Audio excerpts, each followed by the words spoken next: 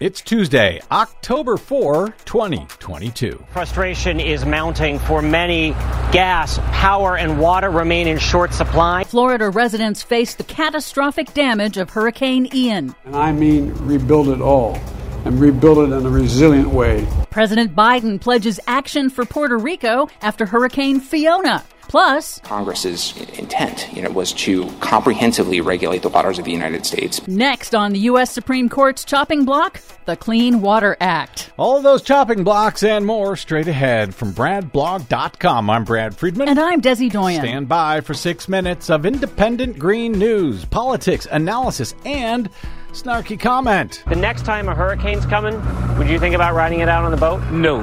No, I wouldn't even ride it out on land. If they say evacuate, I'm going to evacuate. Yeah, but what if they don't say to evacuate until it's too late? Because, you wouldn't want to shout shark on a crowded beach on July 4th or something like that.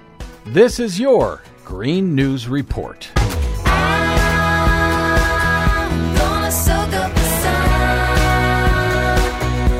Okay, Desi Doyen, the grim news continues coming out of Florida after Hurricane Ian. Yes, sadly, the death toll from Hurricane Ian has topped 100 as we go to air, most of them in Florida, and is likely to climb further. Hundreds of thousands remain without power and clean water, according to the state's health department. Communities have begun the arduous task of cleaning up, facing a long road to recovery in the aftermath of one of the most powerful storms on record ever to hit the country. The scale of Ian's destruction is stunning and projected to cost tens of billions of dollars. The storm's impact on Florida's agriculture industry was also severe. Crops from oranges to tomatoes were severely damaged or destroyed, and that will have ripple effects in the U.S. food prices and grocery stores for months.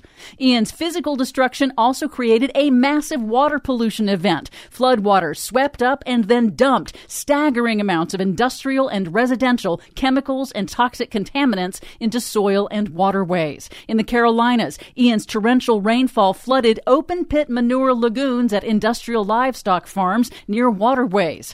Flooding has overwhelmed municipal water systems in Florida, causing sewage lines to back up. But a 100% solar community just 12 miles from Fort Myers endured Hurricane Ian just fine.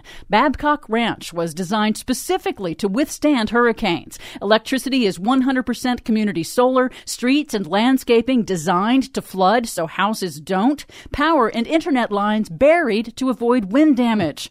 The development suffered minimal damage and no loss of power during Hurricane Ian, which was its first test, proof of the concept that climate-resilient communities work. So it can be done if we actually try, if we actually give a damn, if we actually try to protect our people and our property? Yep, go figure. Imagine that. Just 12 miles from Fort Myers, you say? Yep. President Biden went to Puerto Rico to view the damage done by Hurricane Fiona 2 weeks earlier. Puerto Rico's governor says power and water have been restored to all but about 100,000 people.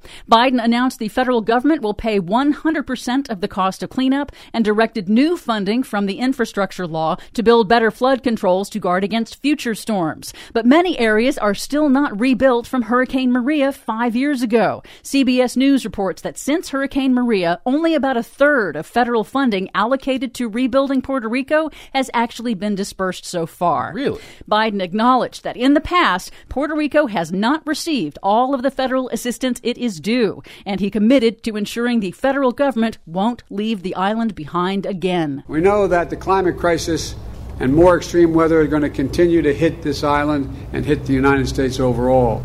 And as we rebuild, we have to ensure that we build it to last. You mean he's gonna build back better? Ian is not the only storm out there, of course. These major hurricanes intensifying rapidly, and this one has blown the doors off. Hurricane Orlene made landfall as a Category 3 on Mexico's Pacific coast near the tourist town of Mazatlan on Monday after stunning meteorologists with its rapid intensification into a powerful storm in less than 24 hours, and that is directly linked to global warming. Finally, a heads up. The U.S. Supreme Court heard oral arguments on Monday in Sackett versus EPA, a lawsuit challenging the scope of the Clean Water Act to determine how and where the EPA can protect wetlands that impact rivers, lakes, streams, also known as the waters of the United States. It was brought by an Idaho couple who destroyed wetlands to build a house. They are backed by major industry groups like the National Association of Home Builders and the American Petroleum Institute. A decision will be announced next year. If the right-wing supermajority on the court rules for the plaintiffs, it could curtail Clean Water Act pollution protections for more than half of the nation's wetlands and 20% of its streams that feed into our drinking water supplies. Of course, never mind what Congress or the EPA says. If you don't get permission from the corrupt, stolen, and packed U.S. Supreme Court. For much more on all of these stories and the ones we couldn't get to today, check out our website at greennews.bradblog.com.